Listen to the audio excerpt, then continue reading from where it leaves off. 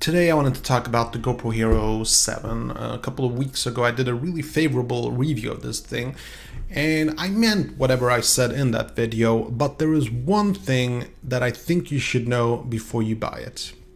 Hope you enjoy.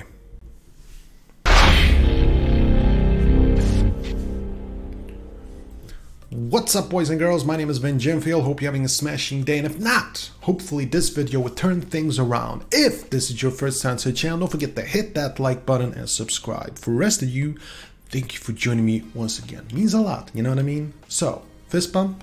No, I'm not gonna do it this time. I'm kidding. Fist bump? No, never mind. I'm kidding. Bad joke. Okay, so the GoPro Hero 7. I really like this device. I use it all the time.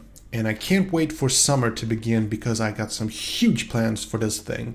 But I have been testing it, I've been playing around with it. I made a really long review where I talked mostly positive things about it. If you haven't seen it, you should check it out because it's filled with samples and I talk about all sorts of things.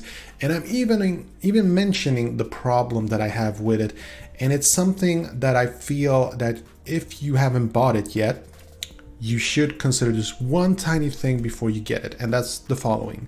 When you record in 4K 60 FPS, or if you record Full HD 240 frames per second, this puppy, this bad boy, will record in H.265, and it's a very different kind of compression, and most computers just can't handle it very well.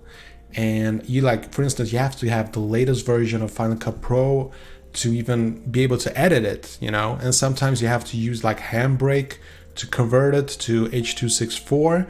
And, you know, it's the same problem that I have with my iPhone 8 Plus. It also records in H.265. But the cool thing is that when I transfer my video files from this puppy to my big puppy, to my big dog, the MacBook Pro, it actually converts in the copying process. So it's actually very practical, very useful.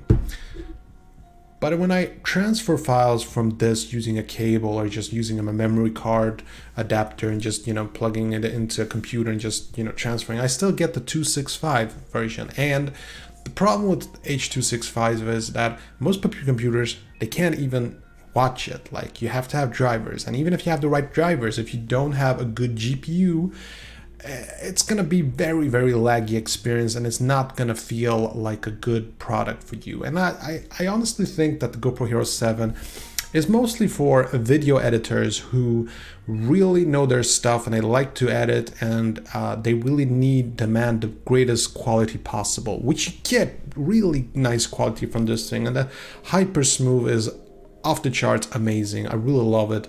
But again, if you're looking at the file format, it can be a hassle. And for the regular people, and there are a couple of people that I've met like at work, and they've been thinking about getting it, and then they borrow it from a coworker and they'll test it and they'll go like, I can't even play these files. So before you go out and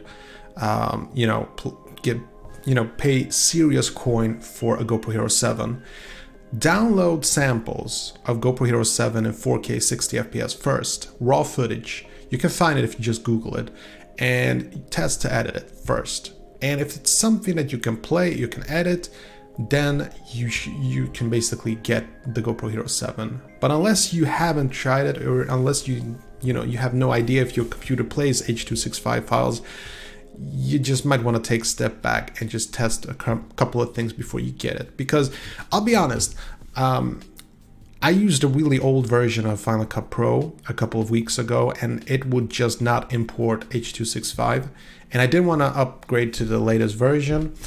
And finally I did, and it worked. But what I had to do is I had to do this whole conversion process, and it was just annoyingly time consuming, you know. So what I did instead was that I started to record all my video files in 2.7K instead, because if you record in 2.7K, or even if you record in 4K 24 frames per second, then it's H.264 instead of H.265.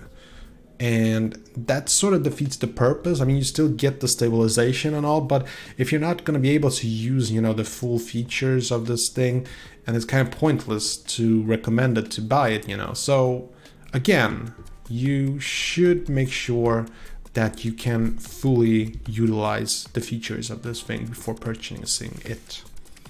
That was it I had for today. My question to you, if you have the GoPro Hero 7, have you noticed this problem? How have you solved it? Do you have any tips for people who might be having issues with the H.265 problem? Let me know in the comment section below. And of course, don't forget to hit that like button and subscribe. Till next time. Okay, that was it. Hope you enjoyed this video. And if you did, see that like button, smash it. And I got some freakishly awesome videos coming up. Better subscribe so you don't miss a beat. I'll see you later. Peace.